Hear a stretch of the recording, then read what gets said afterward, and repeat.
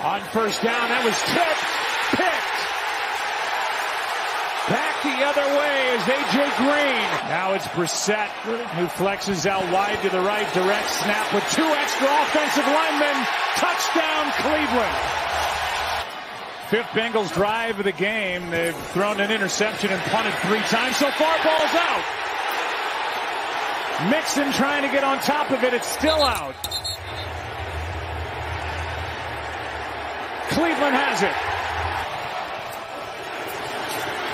Pressure and down goes Burrow. The rookie got him, Isaiah Thomas. That's his first sack. Brissett fakes it to Chubb. Takes off. Dives. Touchdown. Brissett looking there. Cooper. A juggle. And a touchdown. No one really knows what exactly to expect. Good protection, aired out. Cooper! Diving catch inside the 15. Chubb breaks through. Touchdown, Cleveland.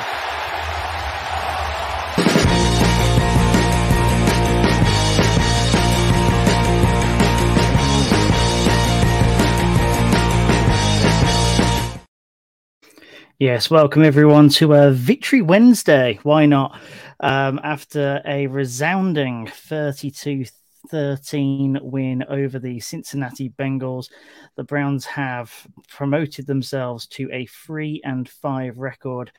I hope that you guys missed me. In any case, I've had a couple of weeks hiatus. Very, very happy to be back and happy to be talking about a Browns win.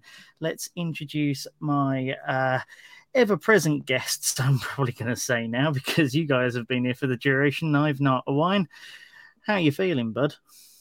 Yeah, good. It was nice to see a Browns performance that we could all be proud of on Monday, and it was exciting to watch for a change. And yeah, it's a nice feeling, isn't it, coming off a win? And it's not one we've had for like a month. So yeah, good feeling. Enjoy it while it lasts. Yeah, it's quite mad, actually. It's been a good 4 weeks, I think it's been, since the last Thursday night football against the Steelers, if memory serves me correctly, actually. Shaun, now you've had your own stuff going with building an extension and all sorts. This must have been really nice relief for you coming out of that and going into... Were you actually able to watch it live, or because you weren't on the chat, did you have to wait until the morning after? Yeah, I did. I waited until the morning after. I did and ah, but now the sleep was very much required with everything else that I've had going on. But yeah, lovely to wake up to hundreds of messages from you guys, which was good. And yeah, I've thoroughly enjoyed it, as you say. A bit of a strange one, really, because we've generally been pretty good following defeats under Stefanski. We haven't gone on many losing runs. I think this is probably his longest losing run, I would say, without looking it up. I guess that's probably correct. So yeah, certainly felt a lot more like it. So yeah, plenty of encouragement there, we say, moving forward. Yes, I'm usually one that's cautious at this point, not to get overexcited. But when you beat the AFC reigning champions by that convincing a margin, you do tend to run away with it. Anyway, let's take a look at the game in a bit more depth, shall we? So the Browns spooking the Cincinnati Bengals on Halloween night. And beating them in pretty much all facets of the game. Passing yards, 268 to 193. The Bengals will cite the fact that they didn't have Jamar Chase, but when you consider who else that they've got in Higgins and Boyd, you do sort of gloss over that. Rushing yards, 172 versus just 36. The Cleveland defense locking down any chance of running early, and they weren't going to run late. Both sides had a couple of turnovers, a fumble and an interception each. The Browns winning the sack race 5-2, and time of possession, which is probably actually one of the key stats when you look at it. The Browns dominating that 36 minutes and 45 seconds of the total hour went to the Browns. Let's take a quick look at the offense, guys, to kick off with. Jacoby Brissett, after having what I thought was a real off day a couple of weeks ago against the Patriots, and then a shaky but good enough performance against the Ravens, coming back with 278 yards, 17 off 22. I think he had a next gen stats rating of 92 out of 100.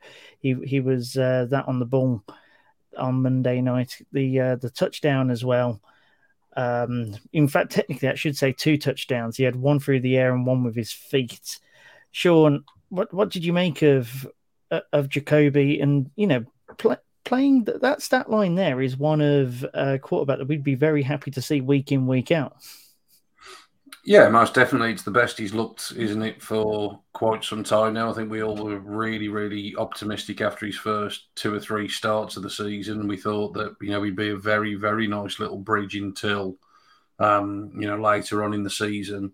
It kind of fell off the rails a little bit in the last few weeks, but this was certainly a step back in the right direction. I think the thing that I enjoyed about the performance was, we've talked a lot in the last few weeks, haven't we, about the balance between running the ball, passing the ball. But this was a sort of, for me, the fact that the ball was really passed downfield. When it was passed, Owain's talked about, explosive plays in the passing game, and there were a few on show here Monday night. You've only got to look. I think this is the first time again in the Stefanski era that no tight end has caught a pass.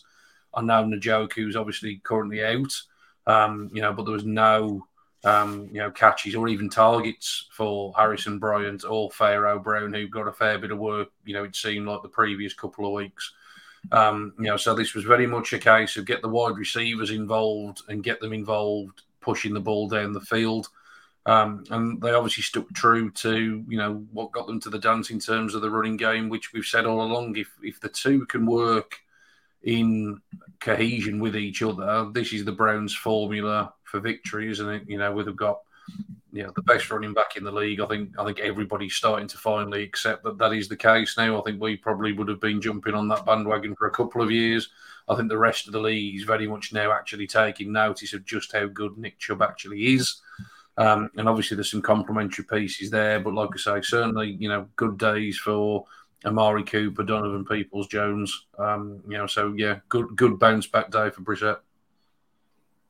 Yeah, absolutely. And let's touch on Cooper and Peoples-Jones for a second now. I'll wind the 180 odd messages of which Sean's alluding to that he woke up to on Tuesday morning were, I would say, 95% us, as we seem to be one of the few that was able to make it through to the early hours of the morning. And, we were both glowing about, especially Amari Cooper. But let's not take anything away from Donovan Peoples-Jones either. 4 catches from 4 targets, 81 yards. In its own right, it's a fantastic second wide receiver stat. Cooper, 131 yards, 5 from 7 targets. He was given a 6th, and then it was chalked off.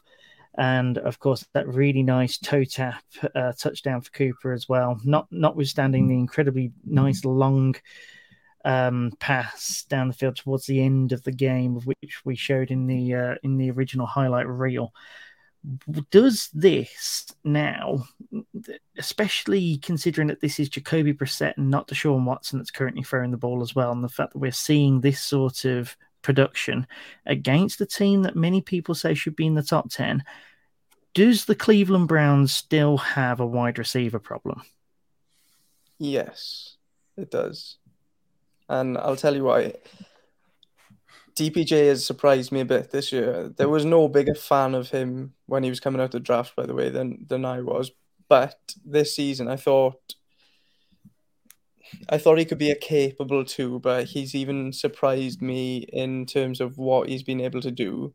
Amari Cooper's been brilliant, literally brilliant. Like, we had the promise of OBJ doing what Cooper's doing now, but Cooper's just getting on with this so quietly, and he's, for a 5th round pick, it's an absolute, steal. You look at the other sort of trades, Claypool going for a 2. Yes, I know we'll touch on it later when we speak about the trade deadline, but it is laughable. I see Shaun laughing there. It's laughable that we managed to get Amari Cooper. We're all laughing about it, mate. Honestly, when that came madness. through, and it's Chicago's too, not the Ravens too. Yeah, it is honestly madness. So the only caveat I'll say to it is, it was the Bengals that our wide receivers beat up on this week, and they, at the best of times, haven't got the best corners. They did actually end up probably on wide receiver 3, I want to say, playing as a 1, because Eli Apple was already out. They lost another corner to an ACL tear during the game. So I don't want to be a downer, but that's probably something to bear in mind. The only I think Cooper can be a really capable 1. I'm happy with Cooper as a 1. DPJ can be a capable 2. He's showing it this season. I think he's on pace for over 800 yards, which is, more than fine for a wide receiver 2, especially with Jacoby Brissett throwing him the ball. The thing that I would love to add in the offseason, and I will hammer this home until we get to the draft, is an explosive slot player. I think that's the only thing we're missing. And I think if we get one of them in the draft next year that can, run up the seam, has explosion after the catch, get one of them in the draft this year, hopefully improved QB play like we're all expecting, this offense could go crazy, I'm telling you. Yeah, no, that's sort of what I was expecting you to come out with, actually. And my next question was going to be: Does the draft solve it if we go in there with a second rounder, for example? Use that to take a wide receiver and be done with it. I look at the roster now and what it could be like in 6 to 8 months. King Grant can come back in and he can definitely play a slot role. Maybe not to the extent of which we would want, but he can definitely go in and do a job. But if we can go in, get the guy and bring him up alongside so that we've at least got options there.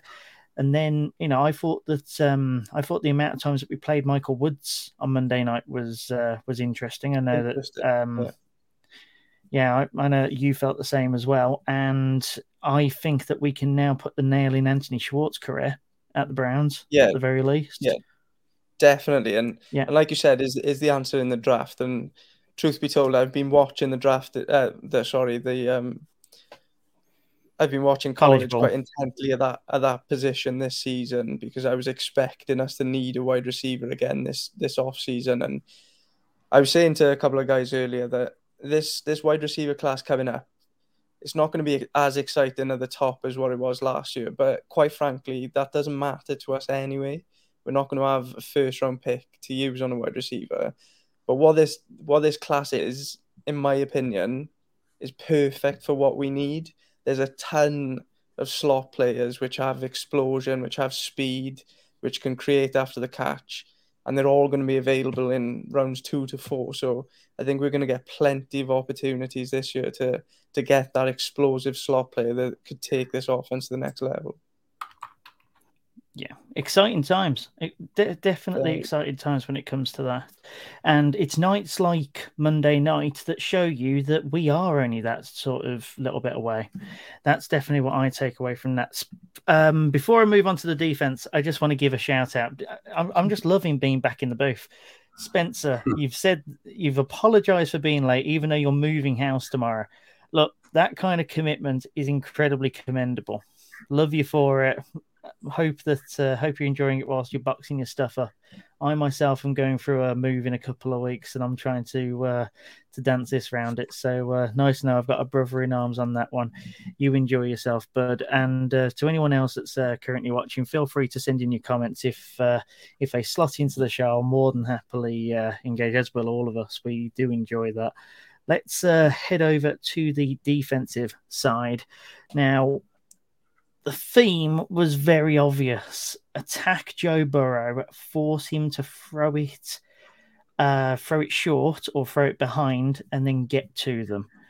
And if you had told me that was the game plan 2-3 weeks ago before I went on holiday, I would have said absolutely not a chance it's going to work, because we're going to miss 7 or 8 tackles, and every time they check it down, it's going to the house. Where the hell has this defense been? They are making tackles left and right. Shaun and Owain is looking like a brand new flipping first round draft pick.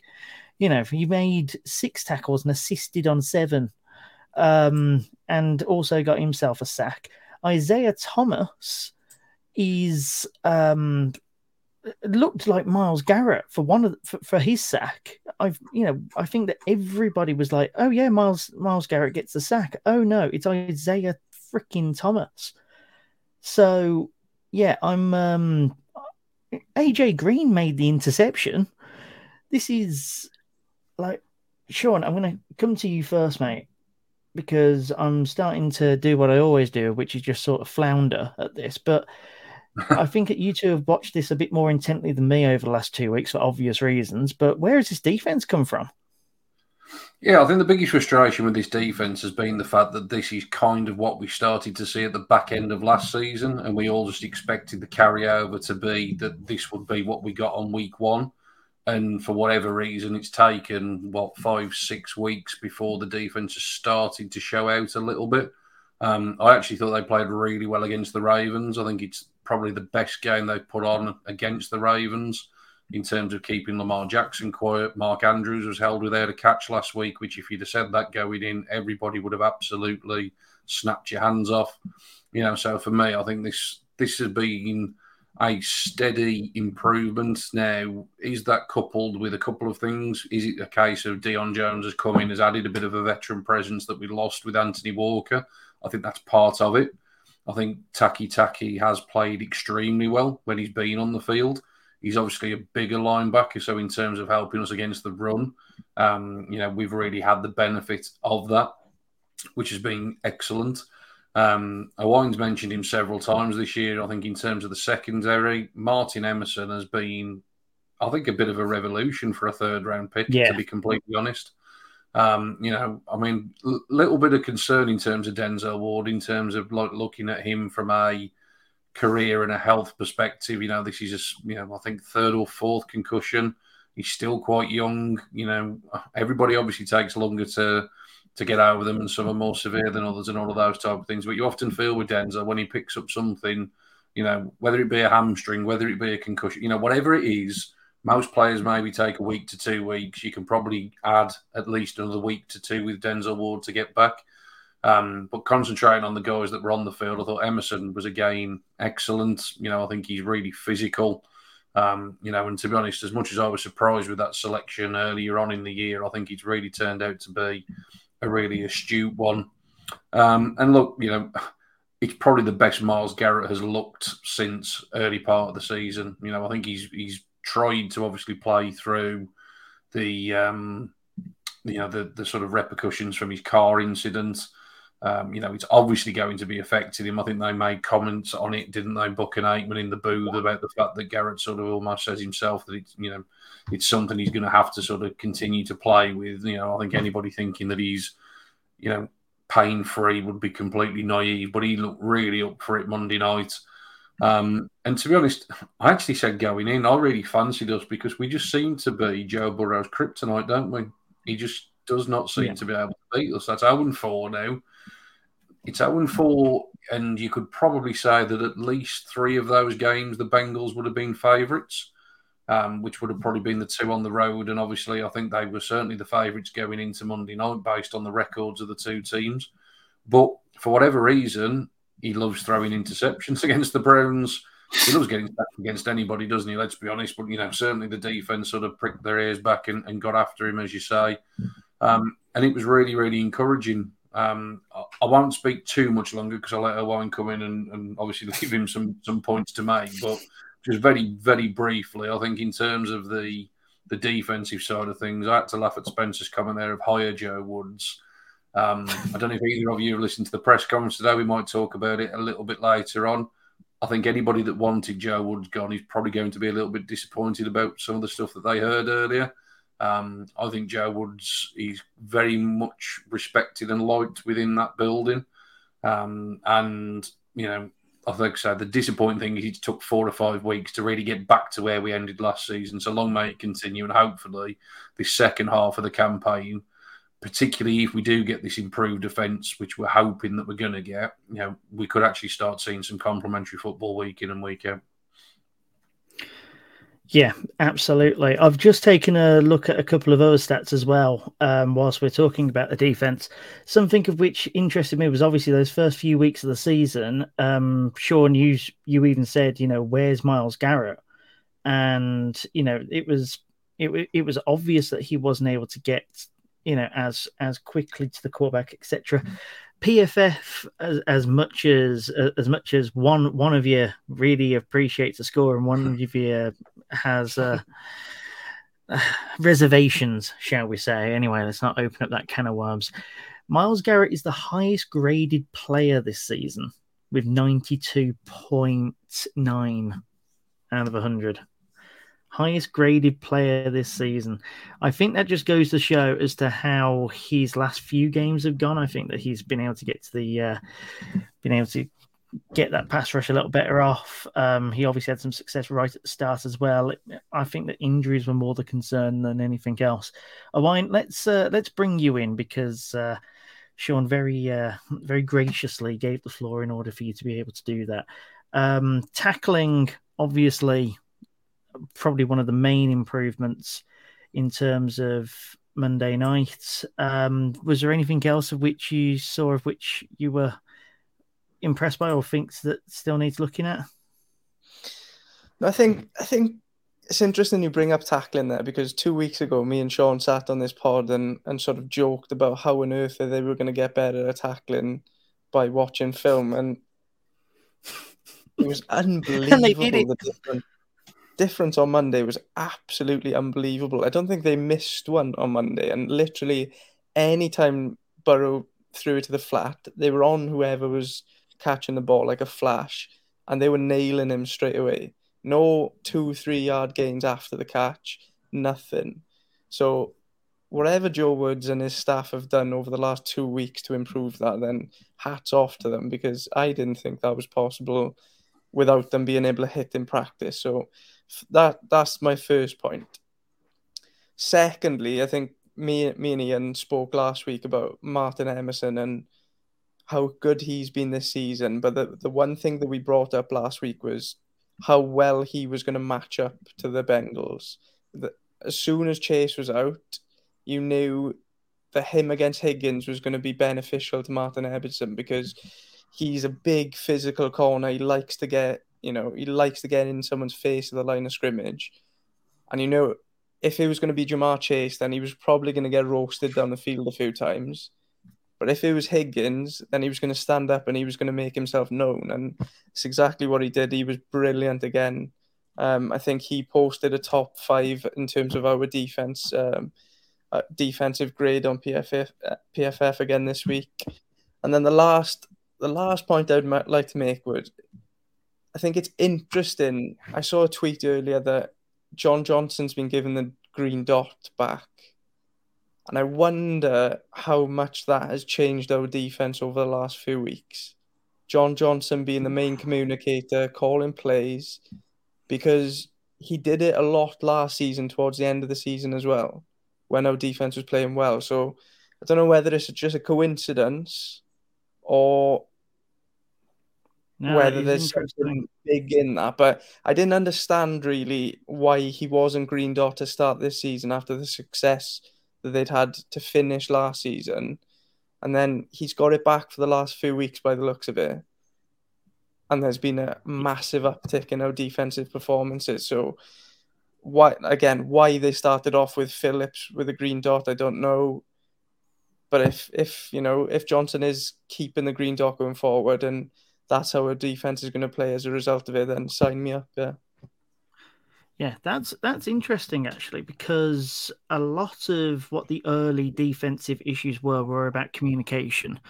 It was something which was constantly brought up by Johnson, no less, but also by plenty of people, especially in the secondary of the Browns. And I can't think of a single time where communication was an issue on Monday night.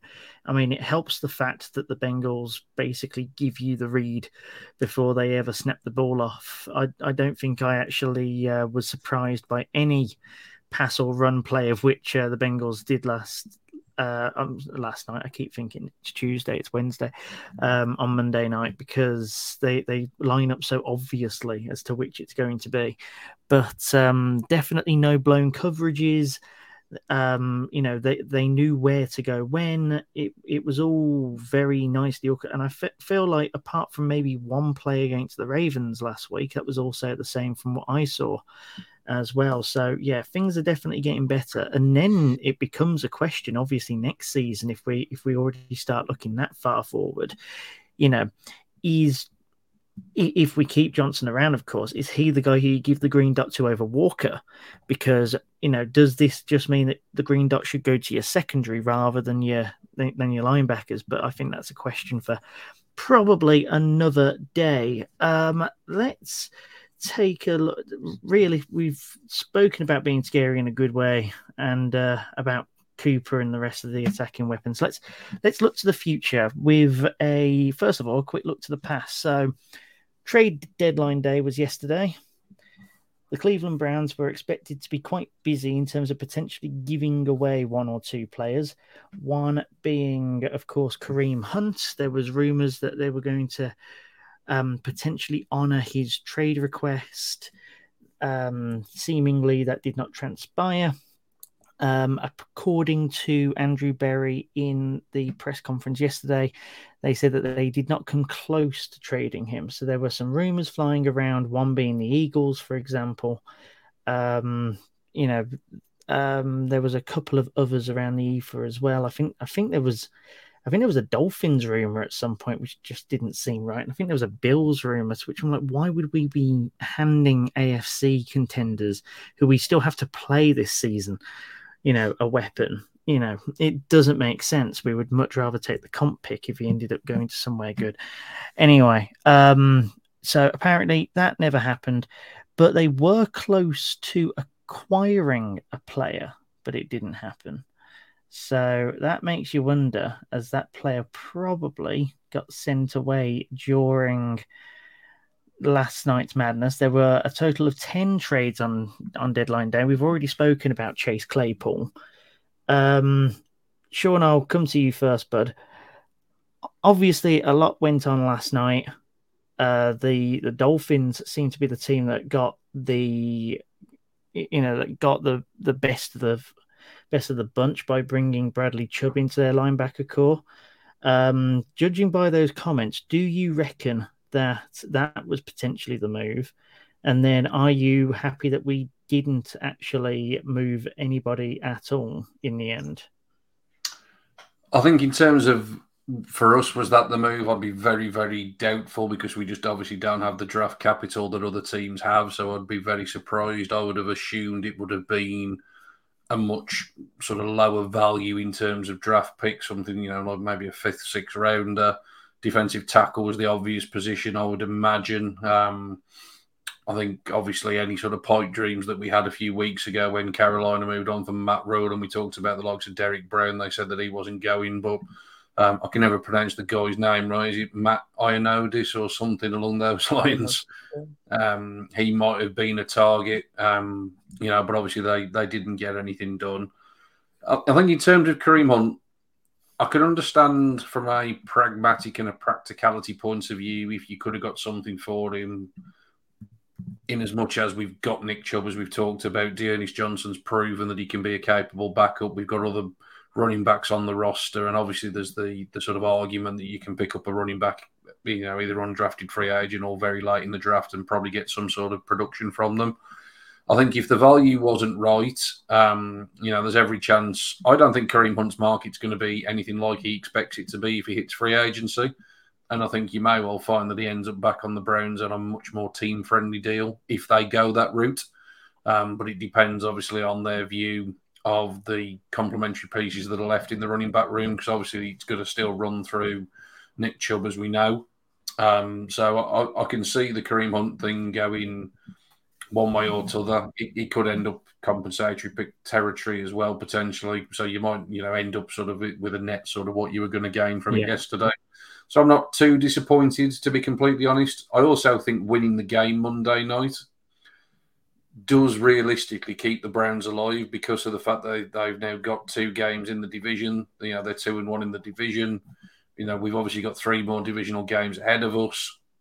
We have got some favourable looking games on the schedule. And now that when we started the season, these next 3 coming up really look like toughies. But, you know, I think anybody would take the chances against the Bucks coming up. Miami's going to be tough. There's no doubt about that. But, you know, they have been, you know, fallible. You know, the defense was really, really tore up by the Lions in the first half on Sunday. So, you know, you can get at the Miami Dolphins.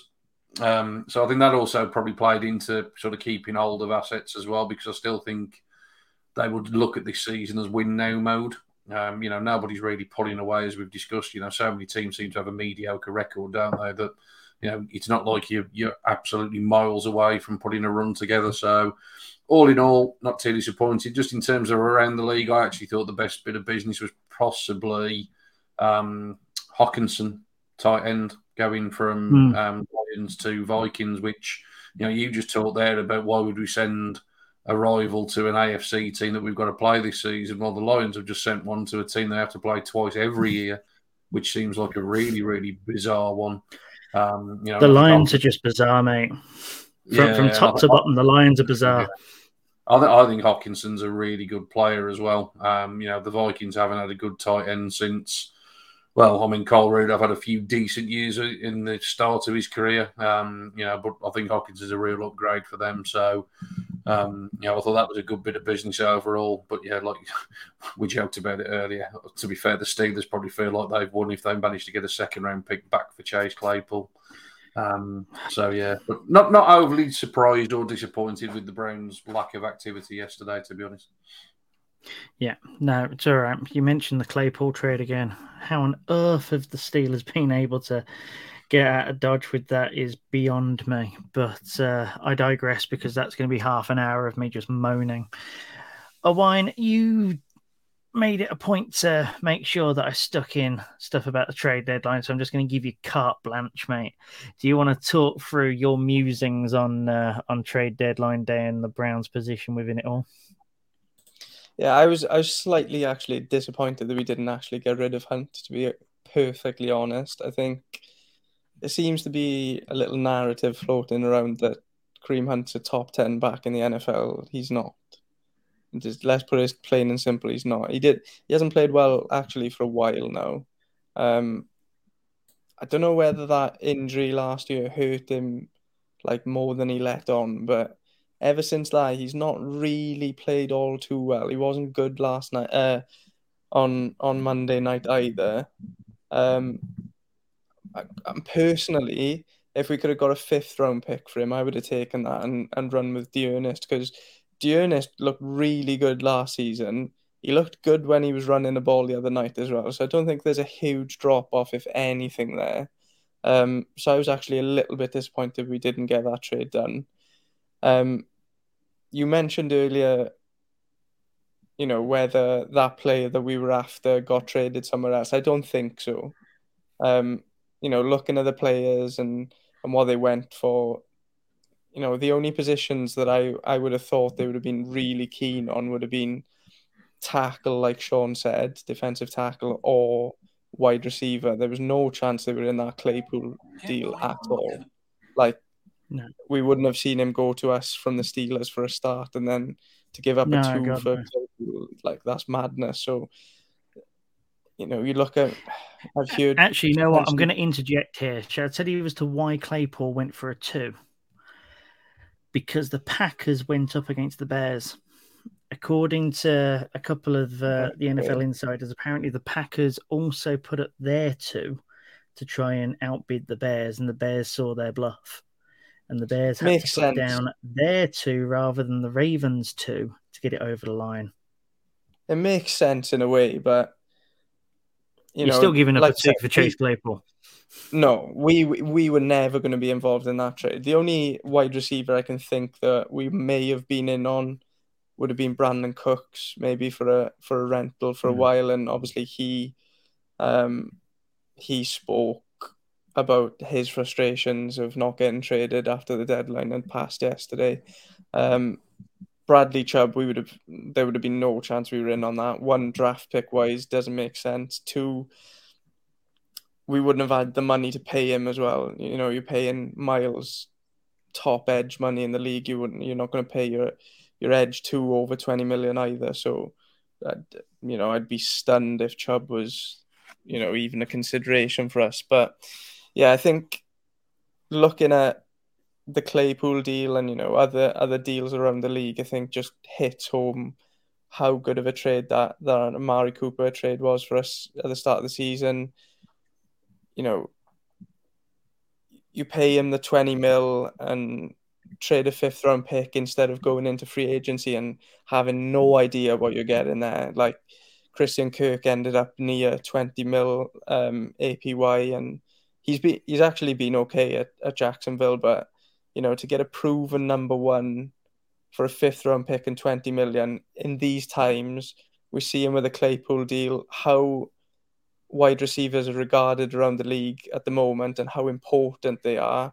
You see it with that deal. You see it with Kirk getting almost 20 million a year. You see it with some of these extensions. Chris Olave trade where Saints give up yet another 1st rounder for a wide receiver. 6 wide receivers going in the top 20 picks in the NFL draft. That's a really premium position in the NFL at the moment.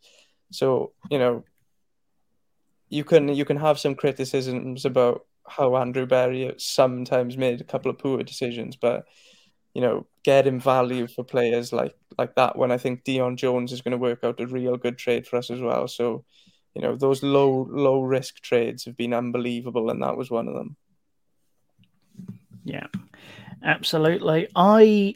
For what it's worth, I'm actually quite glad that we didn't do anything yesterday. I find that midway through the season, you overpay, and usually it's a case of if you know that you're right on the cusp and that you want to go over the top. I think that the Browns probably consider themselves on the fringes and are happy to just see where it goes. I think that they've sort of seen this as a lost opportunity, and they're just happy to cut their losses with it without having to, cut into their cap or into their dwindling draft capital, even though they do seem to be going down the Rams route of just throw picks at things.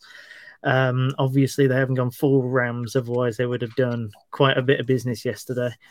But yeah, by the by, I actually think that we've got a pretty good nucleus to go forward with at the very least, of which is what I'd like to bring our attention to just for the last 5 minutes or so before we do a bit of barking mad to finish off. So obviously we're now 3-5. We've had somewhat of a tumultuous story in terms of our losses, in that in all but one game it's been by one score. And after you get the Dolphins, the Bills, and the Bucks out the way, the strength of schedule goes right down. Now you can just tell me if I'm sniffing the paint or not here. 9 and 8 and the 7th wildcard pick are not out of the equation. Am I mad? I don't think you're mad. I think we've said it's been a very strange season, in as much as, apart from the real top tier teams, everybody else seems to be very, very similar. So I think that is obviously a massive help. I think the division is still arguably the best route in. We're only a couple of games back in that. We'll wait and see how that all shakes out come the end of the season. But like I say, I think you've obviously now got a game in against the Bengals. I think the Steelers are obviously not going to be anywhere close to contending come the end. I think the next Ravens game is huge, as sort of probably anticipated it would be pre-season. So much rests on what we get when Deshaun Watson comes back and actually starts playing, doesn't it? I think there's this massive expectation from some that he will come in and he will just be lights out. All I would say to that is cast your minds back around about, 10, 11 weeks to the first pre-season game, which feels like an eternity ago. And yes, it was pre-season, but that was pretty rough to watch. Just a bit. This is a new scheme, new players. Wouldn't have thrown a ball in the best part of 2 years or however long it's going to have been. Not saying he won't be able to. Fingers crossed he can. But let's be honest, that trade, when it was made, particularly probably pretty safe in the knowledge that some form of suspension was coming down the tracks, was with 2023 and beyond in mind. It wasn't really to salvage the 2022 season. So I think there's a chance if they can pick up a couple of wins out of the next three. I think, look, let's be honest, I don't think any of us are giving us a hope in hell against the Bills. All right. And that's not anybody being negative. I think when I said about the top tier teams, the Bills are very much the top tier team. Probably the Bills and the Eagles have been miles ahead of most. Yeah. If we can get a game in terms of the Dolphins, which I think is a 50-50 kind of matchup, they will probably be slight favourites, but I don't think it would be completely unreasonable for us to have a chance at winning that game. And certainly at the moment, the way Tampa are playing, that's all of a sudden looking like a game. Like I say, if we could play that this weekend, you'd rather play it than be on the bye week this weekend, wouldn't you?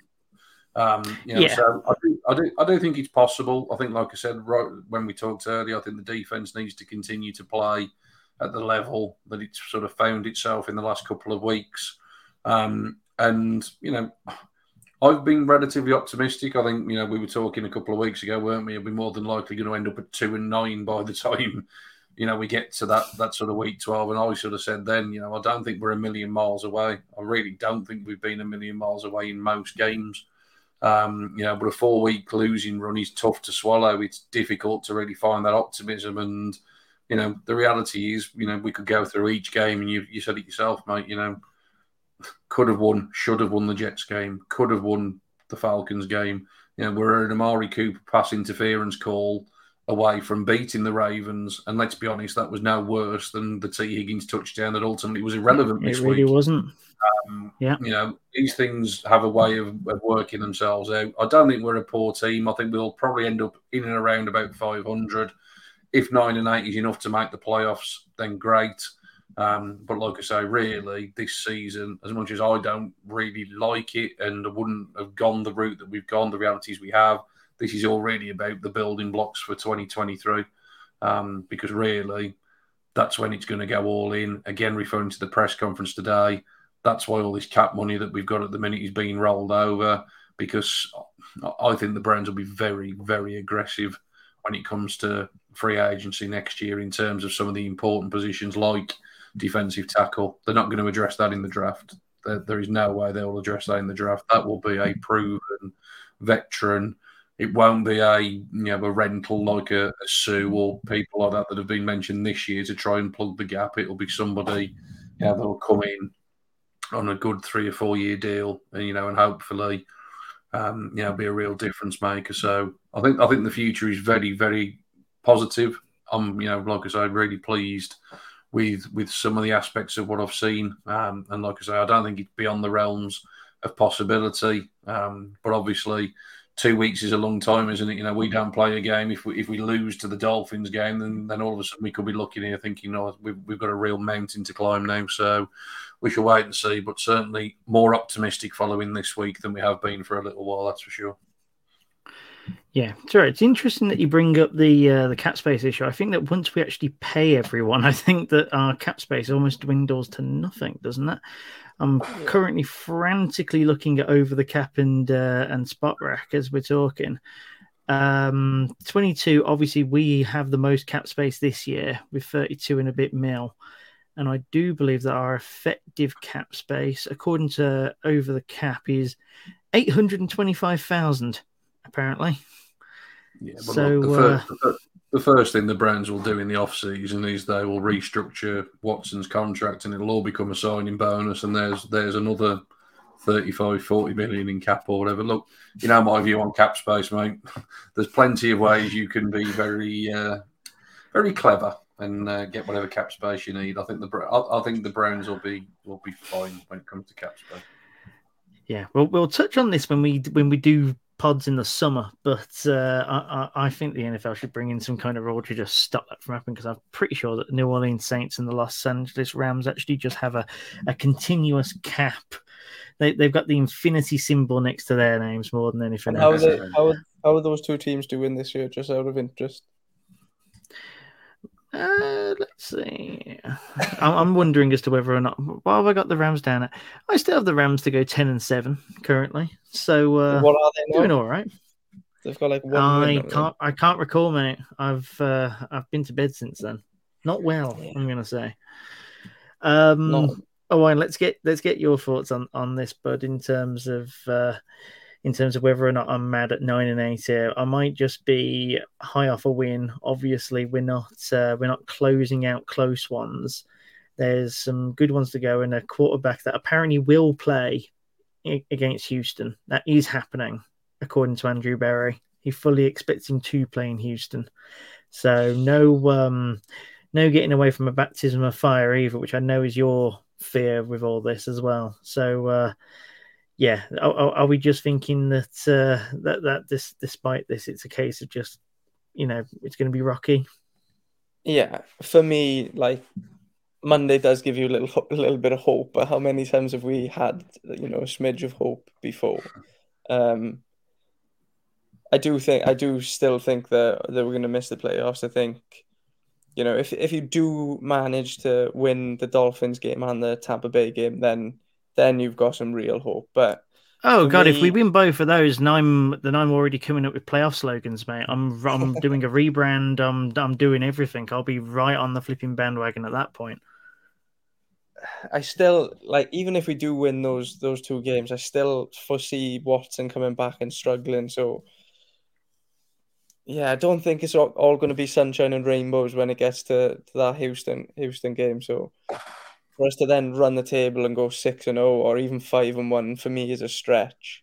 You mentioned it there that the Watson is going to play that Texans game, and I mentioned in our chat yesterday or the day before, like, would it be all that bad if he sits that game and Brissett just takes the heat away from that one? Because that one's going to be volatile. Really, really hard situation to go in to play your first game in 2 years against your former franchise, who everyone in that building is going to want your head on a stick. Like, in a game that you're going to be expected to win by literally everyone, and everyone's going to want you to lose. Like, the media are going to want us to lose that game. Every team's fans are going to want us to lose that game. Everyone in the stadium is going to want us to lose that game. But going into it, you're going to be expected to win by like 20 points. So for me, I would probably play Brissett that week, to be perfectly honest. I think he gives you maybe more of a chance, weirdly, of winning that game. I tell you something, just to interject into that, that might actually be the best way of bleeding him in, though. If you've got a game where you're expected to run the table in terms of handicap, etc., right? Everyone's expected to piss all over the Texans right now. They're trash. They're obviously tanking, etc. If the defense continues on its current trajectory from the last game, and even to some extent the game before, and can limit the Texans to, let's say, something around like 14, 15 points, you could probably lean on almost anybody to get you about 17, 18 points. Let's not forget that even we don't know exactly how he's going to come out afterwards, but we don't give the guy $240 million guaranteed if he can't be better than Jacoby Brissett, even from the gate. If he can just perform even slightly less, even a smidge less than Jacoby Brissett is currently performing, you'd still expect us to win that game, I think. And then to do it in that atmosphere, would that then just be the complete driving force for him to then just go from one step to another to another? Yeah, in a perfect world, yeah, that would, if your defense comes out firing, you get an easy victory against your former team with all that pressure on you, then every game becomes easier after that. But that is in a perfect world. We saw him not react particularly well to getting booed by Jacksonville in a half-empty stadium in pre-season. So, No, I just think people underestimate the mental toll that the sport can have and how much that mental aspect can affect your performance levels. And for me, it's not quite as black and white as what people may make it seem. No, of course it's not. And realistically, all we are three guys sitting in bedrooms or kitchens discussing this, really. So, what do we know? But but by the same token, I feel that you don't accept that contract. You're not put in these situations if you can't handle it. But I think Deshaun Watson knows just how event, much smoke is coming.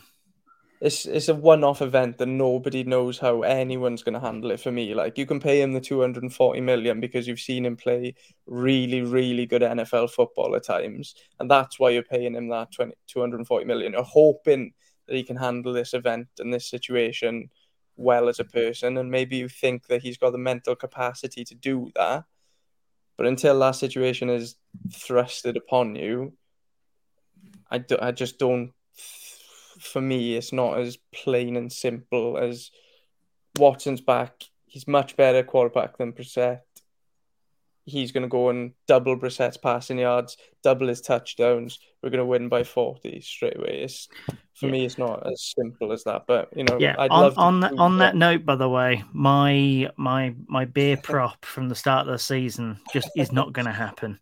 No. Brissett has ended up throwing closer to 300 and 200 yards in the last few games.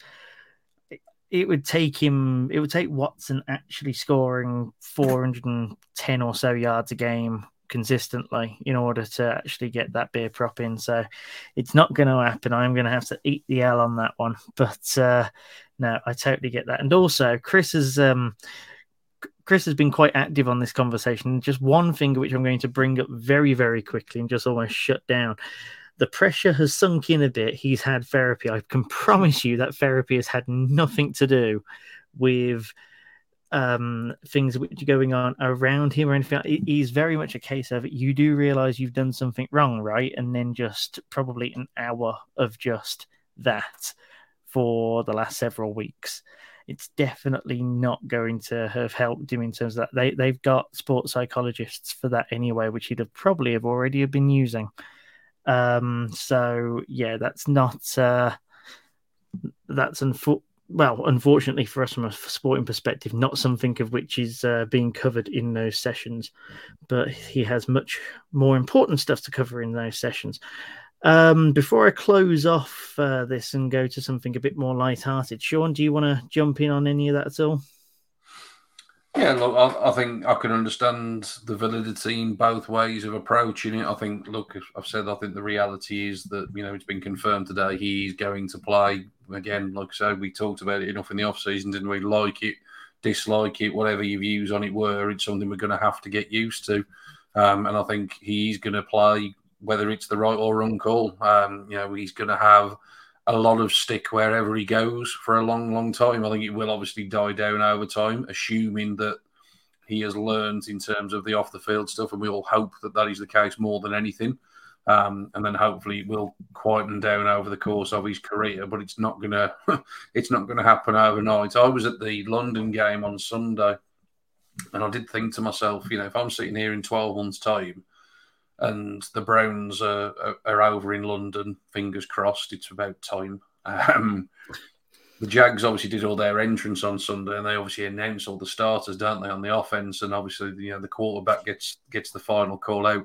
I was sitting there thinking to myself, if the Browns are a home team and they call them out, can you imagine the reaction at Wembley or the Tottenham Stadium when they say, and for quarterback Deshaun Watson?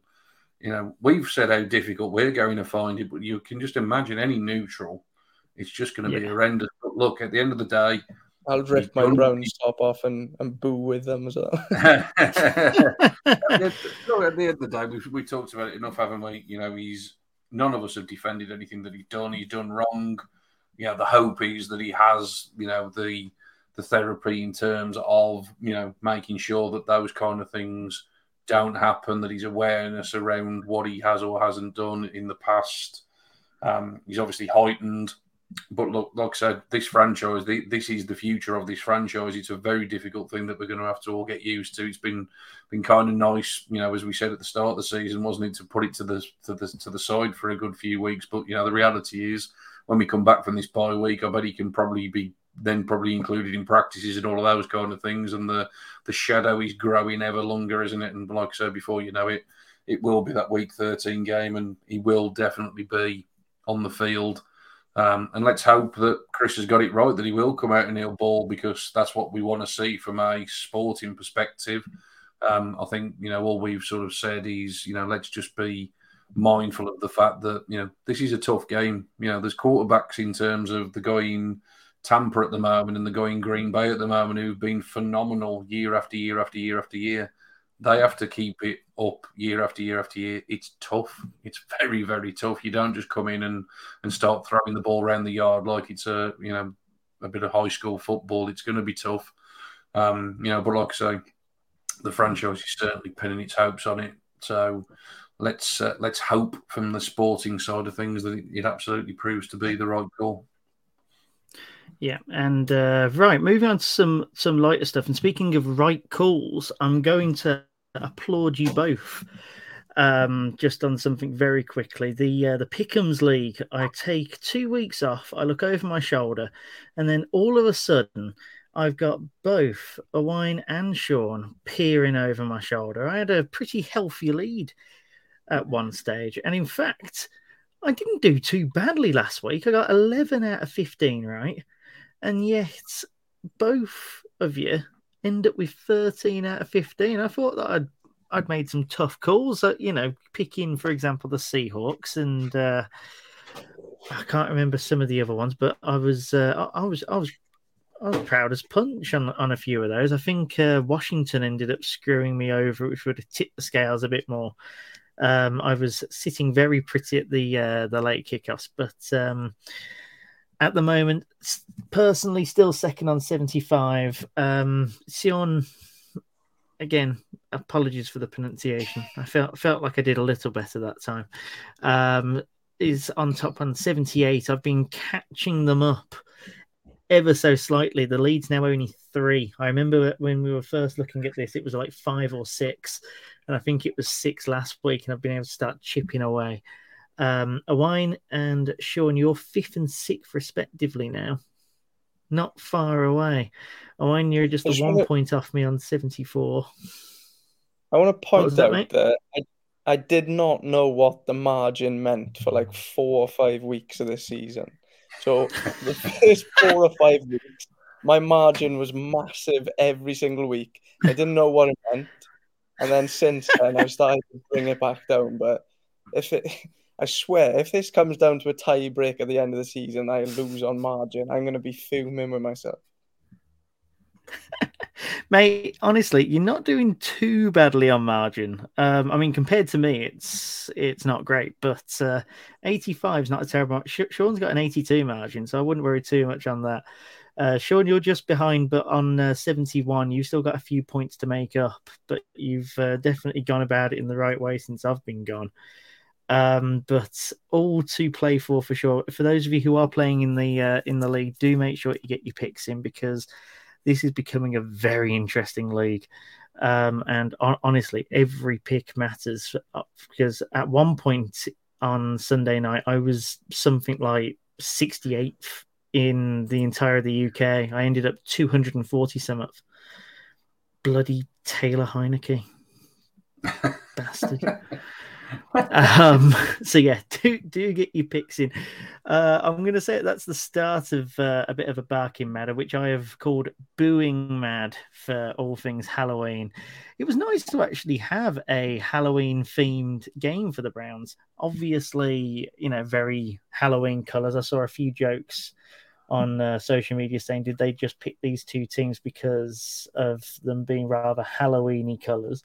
Personally, I don't care. I think the Browns should look to own Halloween, much in the same way that the Lions pretend to own Thanksgiving.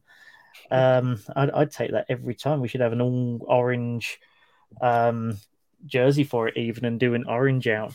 But I just wanted to... I'm going to show you some costumes, and I want you to pick your favourite, right? Now, this image does not exactly do it justice. I realise that now that it's rather small on your little streaming pods. But that's Greg Newsome in the background in what's a rather scary looking outfit there. He must have spooked Cade York, at least for that first try that he made. Not going to say too much more on Cade York apart from that, but Greg was obviously doing some business there. John Johnson in a very daring Julius Caesar outfit, considering as to how he'd played before Monday night. Honestly, all I saw when I saw this was just Owain's face of derision and just being like, "No, you don't deserve to be to look that assured of yourself." Then Kareem Hunt in the Joker mask. He very much did not want to take part by the looks of it, apart from the Joker mask. But he definitely played as a pretty good Joker, obviously, on Monday. And then I believe the absolute winner, no doubt, Myles Garrett. DPJ in. I couldn't get a photo. I was going to say, couldn't get a photo. It was all video. Yes, and I was going to give him a little shout out, but I couldn't get a still image. The Browns put it on as a video. What is it that he went as? Was it a Power Ranger? I believe that he went as. Yeah. Yes, it's really just type in Donovan Peoples-Jones Halloween. It'll pop up. It's great, definitely worthy of a mention. But Myles Garrett gets it, not only just for the whole element of the costume, but also the fact that it completely relates to his goddamn house. Now, he's done this for a couple of years now, and it always brings about this frenzy from the media, especially about him. He utilizes his career and builds it into his displays. You can't see it that well from this photograph, but for those of you at home that are maybe watching this full screen on a desktop, for example, you can see it's a full Stranger Things style setup. I won't give away exactly what it's describing in case you haven't actually watched the last season yet. But essentially, it's Joe Burrow in a very compromising position. Essentially about to be taken by the character of which Myles Garrett is portraying, and around him are quarterbacks who he has previously sacked, including Baker Mayfield. Yes, Baker Mayfield's jersey was indeed on there. It's the most prominent one of which I've seen on most of the photos. From this one, it's the one on the far right. But yes, definitely no love lost there. One question for you both on it, because I've heard different things from people, and I got so in my head about it before the game yesterday that I felt like it needed its own thing. Players dressing up for Halloween. Do we care at all?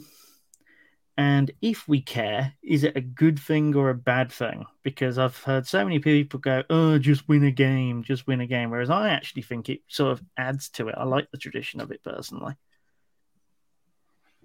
No, personally, I think it's just a little bit of fun. I think those things, having played a team sport for a long time in football, I think those things can bring teams together in a certain type of way, like a little bit of camaraderie. People will be having competitions who looks the best, who looks the worst. There'll probably be a fine for whoever looks the worst or puts the least amount of effort in. So those things can bring a little bit of... So Cade York definitely gets it then. Cade York definitely gets that fine. Yeah, quite possibly, to be fair. Maybe even the special teams has one, offense, defense. You may have 3 different ones. So, yeah, I don't think there's anything wrong with it personally. Just have a little bit of fun. Bengals didn't dress up. They lost anyway. So it doesn't make any difference, the outcome of the game whatsoever. I've always found it a little bit weird, actually, that the teams in the NFL don't have a sort of like club tracksuit or club like suit or whatever, because over your... Oh, God, don't give them that idea. Don't give them that idea. I cannot buy any more merch. Don't do it. No, true. Maybe they should all dress with the equipment staff hoodie and then not sell them to the general public. That would be a really good idea. Well, I tell you what, actually, do you recall, I think it was it might have been last year or the year before, the Browns had a road uniform of which they wore when they were traveling on the road. It was an all grey thing, with the stripes as kind of like the logo on it. It looked absolutely awful. Yeah. But it was that sense of uniformity, and I think that if they do something like that, then it's going to have to be something that's a bit more worked out, a bit more stylish in a way that Nike can. Yeah. Yeah. Sean, you strike me as someone that would be. Ooh, sorry, Owain, what was that? We saw Joe Hayden obviously get his honor in by the Browns and retiring as a Brown, and we saw he got an equipment staff hoodie as well by the looks of it, which looked incredible. So, if by any chance there's anyone on the Browns front office listening to this, do you not know? Did you not take my advice the other week? Browns it's not the real one. It's as close the real as you're one going to until get. they release the Nike ones. Then mate, it's as close as you're going to get. No, it's not good enough until they release the Nike ones. Then I'll sell my house and then buy one with the money that I get. But until that happens, I'm sure your missus will be well proud of that. Well, I look good for it anyway in that. So. Yeah. Your missus and your little one will be like, oh, why do we live in a tent, Daddy? Got my equipment. I buy them one too. I'll have to live in it, but yeah. Sean, you strike me as someone that doesn't really care for this sort of nonsense, but let's hear your few pence on it. I don't really care either way, mate, is the honest answer. I think Owain just said it there. It doesn't fundamentally make a difference to whether you win the game or not, does it? I think it's an obvious, easy, cheap shot for people to take if you don't win. And that's the danger, I suppose, that, would people be sitting here saying the same if the score was 13-32 the other way around? But they're human beings at the end of the day. We all have stuff that goes on outside of our professional lives, and you want to sort of take some time to chill out and enjoy yourself. That's what it's all about. So I've got no problem with it, really, to be completely honest. Like you say, it's much more an American thing anyway, Halloween, than it is over here, isn't it? To be honest, it's kind of growing in popularity until the cost of living crisis has struck. Nobody can afford to buy sweets for the trick or treaters. It turns out that trick or treat now is just plain theft. Exactly, mate. Exactly. So but now, like I say, harmless bit of fun, and obviously, like I say, as long as you do get the win afterwards, nobody then really cares at all, do they? So no problem with it. I'm pretty sure that Myles Garrett would have looked incredibly stupid had he not had the performance that he had, but he backed up his costume and his antics probably tenfold of his performance. So. Keep doing it. And for the love of God, please, let's get a petition going to own Halloween. I would very, very much love a Browns home game every Halloween, but that's just me. Right, that is it for this week, folks. Obviously, no game to preview. Otherwise, we'd have done it half an hour ago. But no game to preview, obviously. This week we are on a bye, but we are not taking a holiday. We will be on a little later than usual next week. We're on obviously a little later than usual this week because of Monday Night Football. We plan to be on either Wednesday or Thursday next week. We haven't quite ironed out the details yet, but it won't be early in the week. It will definitely be later in the week. So do keep your eyes peeled for that. In the meantime, the 14 Yards NFL podcast is out. You can look at that now. And also, if you go to either at Believeland Brit or at 14 Yards, you can find us on Twitter for a hell of a lot more commentary, articles, etc., including the power rankings, of which have been away for a couple of weeks because I've been away. Little sneak preview. The Browns are 13th in them this week, of which some would say is too high, and to those people I would say is you do them then, and then you can put them wherever you want. But 13th is where they're at right now. I'm sick to death of putting us 19th and then us beating a good team. So yes, that is us for now. We will see you next week when we will be previewing the Miami Dolphins. I'm pretty sure that we'll have somebody from the Full 10 Yards Network helping us out with that by hook or by crook. We have far too many Dolphins fans to mention on there, so we'll definitely get a guest for that. Shaun, Owain, thank you very much for this. Oh, bloody hell, it's gone over an hour already. My goodness. Yes, thank you for talking Browns with me for over an hour, and until next week, we will see you there.